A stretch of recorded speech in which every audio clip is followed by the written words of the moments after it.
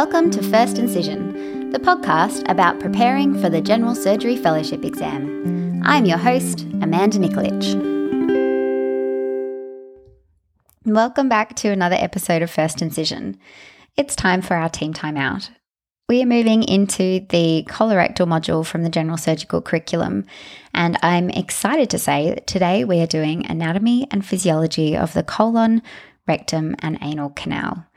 Those who know me know that I love anatomy, so let's get right into it.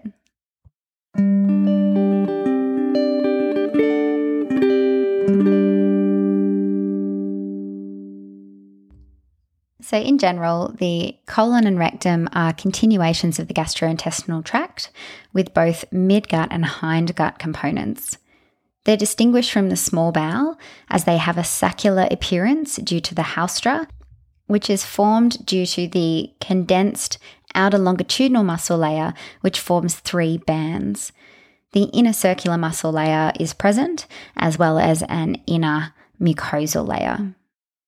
The colon also has appendices epiploicae, which are a series of fatty appendages usually found on the anti-mesenteric border. The colon has a number of components. It starts at the cecum, which is the area of bowel inferior to the ileocecal junction. The cecum then turns into the ascending colon, and typically the ascending colon is considered retroperitoneal. This then goes up to the hepatic flexure and turns into the transverse colon, which is free on the transverse mesocolon and is an intraperitoneal component. This then travels to the splenic flexure, and it's at the junction between about 2/3 of the way along the transverse colon to 1/3 of the way towards the splenic flexure that the midgut turns into the hindgut. The splenic flexure then goes into the descending colon, which travels down the left side of the abdomen and again is retroperitoneal. The sigmoid colon begins once it is intraperitoneal again on the sigmoid mesentery, and then this then turns into the rectum.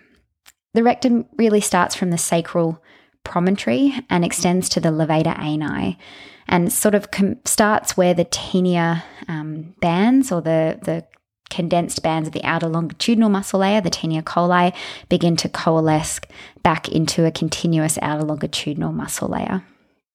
The rectum is approximately 12 to 15 centimetres in length. It has three lateral curves. The upper part goes to the right, the middle to the left, and the lower to the right. And the internal aspect of these is the valves of Houston.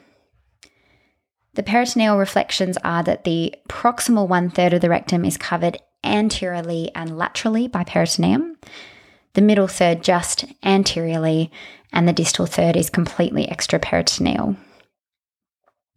An important component to talk about when we talk about the rectal anatomy is the mesorectum, which is a layer of fat around the outside of the rectum, which is contained by the mesorectal fascia. And this contains the arteries, blood supply, lymphatics, and nodes of the rectum. And basically it's continuous with the sigmoid mesentery and peters out distally just before the levator muscles. A couple of other things to mention is the Waldeyer fascia, which is posterior to the rectum. It's a strong fascia that overlies the sacrum and the coccyx, and also Denon-Villiers fascia, which is anterior to the rectum in men and separates the rectum from the seminal vesicles and the prostate. The fascia in women is less well defined. There are folds of tissue as well laterally that contain the middle rectal vessels and constitute the lateral ligaments of the rectum.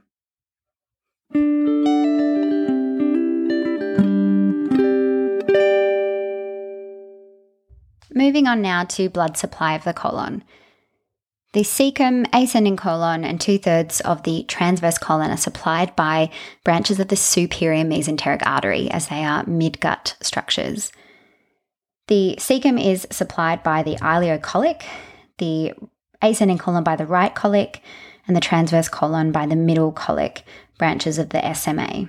The cecum is supplied by anterior and posterior cecal vessels off the ileocolic artery, and the artery to the appendix usually comes off the posterior cecal artery. The Splenic flexure, as well as descending colon and sigmoid, are supplied, and upper rectum, are supplied by the inferior mesenteric artery, as these are now hindgut structures. The branches of the inferior mesenteric artery include the left colic, sigmoid branches, and then it terminates as the superior rectal artery. There is a anastomosing sort of arterial circle that runs around the marginal aspect of the bowel. This is called the marginal artery, and this is what we rely upon when performing anastomosis. In addition, there is often described an arc of Riolan or meandering artery of Moskowitz, which is basically a anastomosis between the superior and inferior mesenteric arteries. So it's sort of a named anastomosis. The venous drainage of the colon follows the arterial supply. So the venous drainage of the cecum ascending colon and proximal 2/3 of the transverse colon will drain into veins that then go back into the superior mesenteric vein. And the descending colon, sigmoid, and upper rectum are drained into the inferior mesenteric vein. The inferior mesenteric vein will often need to be found, especially during left-sided resections, and a landmark for this can be the DJ flexure, where it's often found to the left side prior to traversing underneath the tail of the pancreas, where it joins into the splenic vein. And the SMV is usually found slightly anterior and to the right of the superior mesenteric artery in the small bowel mesentery. It can be found going posterior to the third part of the duodenum, and this joins into the splenic vein to create the portal vein confluence. Lymph drainage of the colon follows the blood vessels, so this is to either the superior or inferior mesenteric nodes. The blood supply to the rectum is, as mentioned, from the superior rectal artery. It also has middle rectal arteries, which arise from the internal pudendal artery, as well as the inferior rectal arteries, which are branches from the internal iliac arteries and comes off the pudendal arteries. Venous drainage of the rectum is through a internal rectal venous plexus, which is in the submucosa. And again, drainage corresponds to the arteries. So it will either drain to the inferior mesenteric vein, which will be mostly from the upper rectum, and the lower part of the rectum and upper part of the anal canal can also drain into external iliac veins. And this is a place of portosystemic anastomosis. Lymphatic drainage again for the rectum will follow the regional arteries. So mostly this is into the mesorectum and then back up the inferior mesenteric artery nodal stations, but you can also get lateral pelvic side wall nodal involvement for quite distal tumours that are going to drain with the internal external iliac arteries.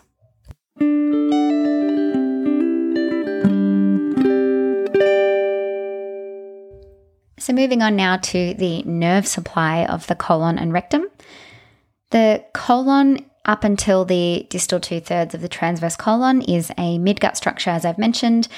It's supplied by parasympathetic branches from the vagus nerves up until that point.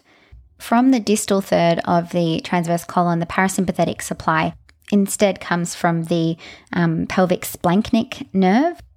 The pelvic splanchnic nerves come from the S2 and S3 nerve roots.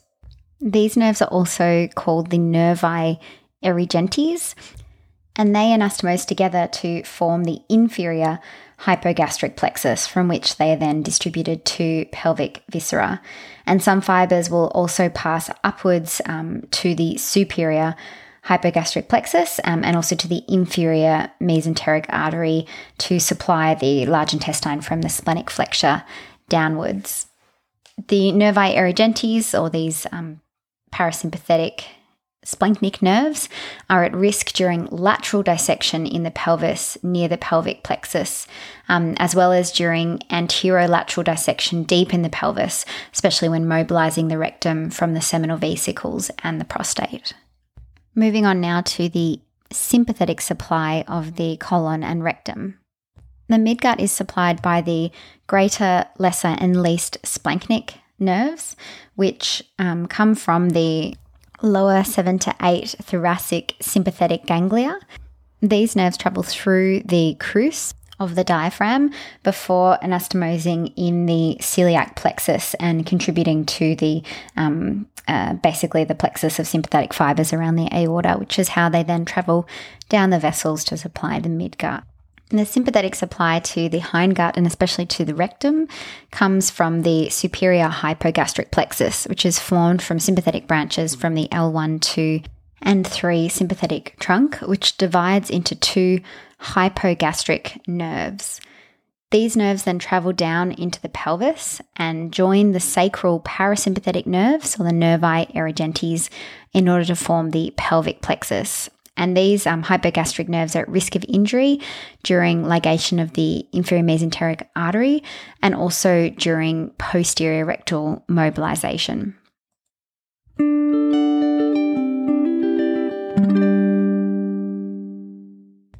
Moving on to a little bit about the anal canal. So the anal canal is about 2.5 to 5 centimeters in length. It's much longer in men than it is in women. And it begins at the levator ani and opens to the anal verge. The development of the anal canal involves breakdown of the anal membrane is what is probably the pectinate line in the anal canal. And the difference in blood and nerve supply, as well as lymph drainage of the upper and lower parts of the anal canal, can be explained by the fact that the anal canal above the pectinate or dentate line is endodermal origin, and that the part below is of ectodermal origin. Another important feature of the anal canal is the anal sphincter muscle complex. So in general, there is an internal anal sphincter and an external anal sphincter. The internal anal sphincter is a thickened extension of the inner circular smooth muscle layer of the rectum. It's approximately 5 millimeters thick. And the external anal sphincter is a continuation superiorly of the puborectalis muscle, which blends with the longitudinal muscle fibers of the bowel wall. In the middle part, the external sphincter is attached to the tip of the coccyx at the back and to the perineal body by an extension of the anococcygeal ligament. And distally, there's a circular ring with the lower end curving inwards to lie below the lower end of the internal sphincter. Other features of the anal canal include the columns of Morgagni, and these are mucosal folds above the dentate line. The dentate line itself, which can be explained, I guess, by the histology of the anal canal. So the upper part of the anal canal is columnar epithelium. And then there is a transition zone where the mucosa is both columnar and stratified squamous epithelium. And the distal border of this zone is the dentate or the pectinate line.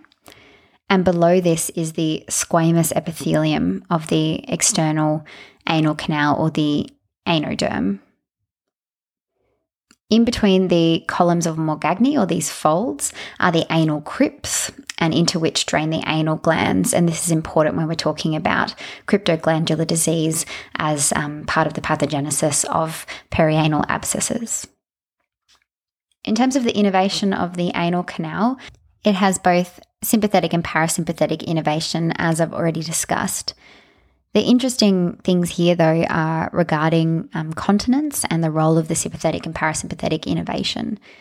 So the internal sphincter is mostly smooth muscle and is mostly supplied by parasympathetics, and this contributes 70 to 80% of the resting tone of the sphincter complex and is important so you don't get leakage of stool in between defecation episodes. As I mentioned, this parasympathetic supply is via the pelvic splanchnic nerves, and so as you can imagine, damage to those nerves can lead to leakage and incontinence. The external anal sphincter is mostly a skeletal muscle and is innervated by branches from the pudendal nerve, and this allows people to voluntarily squeeze the sphincter complex to defer defecation until a more socially acceptable time. The pudendal nerve is also important in rectal sensation and important in the rectoanal reflex, which is something that occurs as part of defecation. So damage to that nerve can lead to incomplete sensing of a column of stool entering the rectum, and therefore an inability to defecate, causing fecal retention, especially in patients with neurological injuries. In terms of lymph drainage, the lower rectum drains via the superior rectal artery lymphatics and nodes. The lymph from the anal canal above the dentate line will usually drain superiorly in the same way through the superior rectal vessels and inferior mesenteric vessel nodes, and it can also drain through the ischioanal fossa to the internal iliac nodes. And it's important to be aware that lymph drainage from below the dentate line will actually drain to the inguinal nodes, and this is important when we're thinking about anal cancers.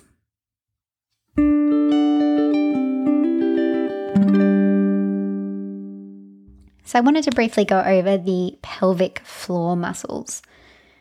So basically the levator ani is much of what the pelvic floor is made up of.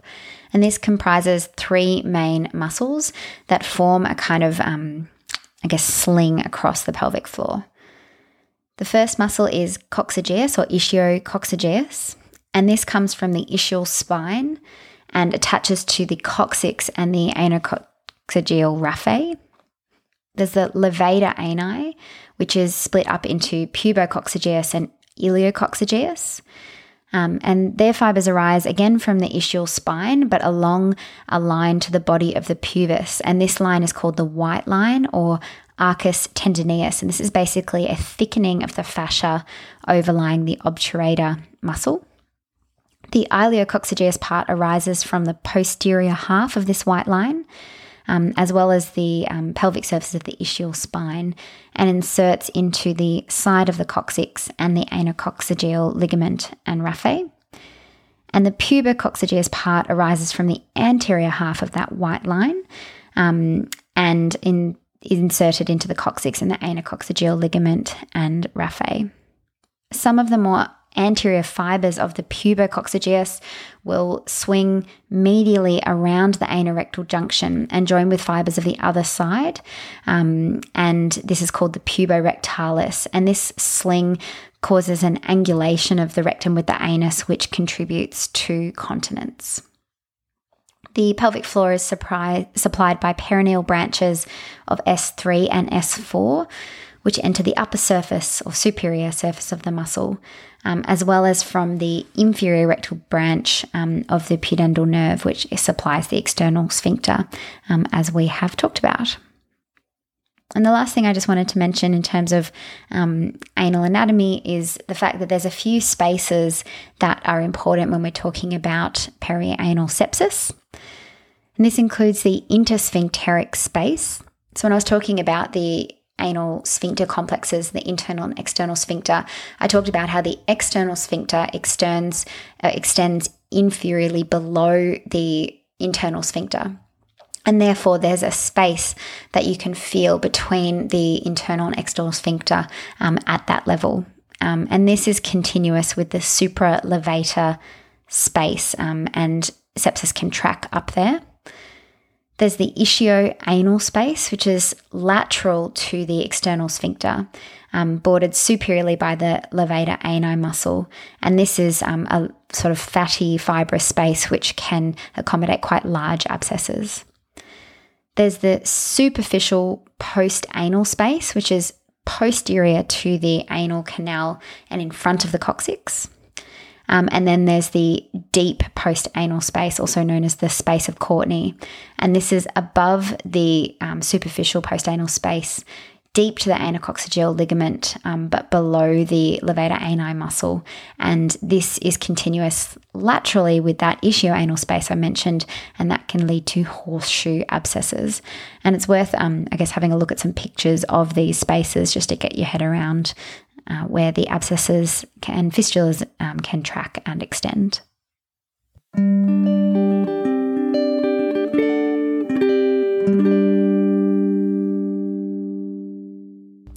So that's it for me for anatomy and a little bit of physiology of the colon, rectum, and the anal canal.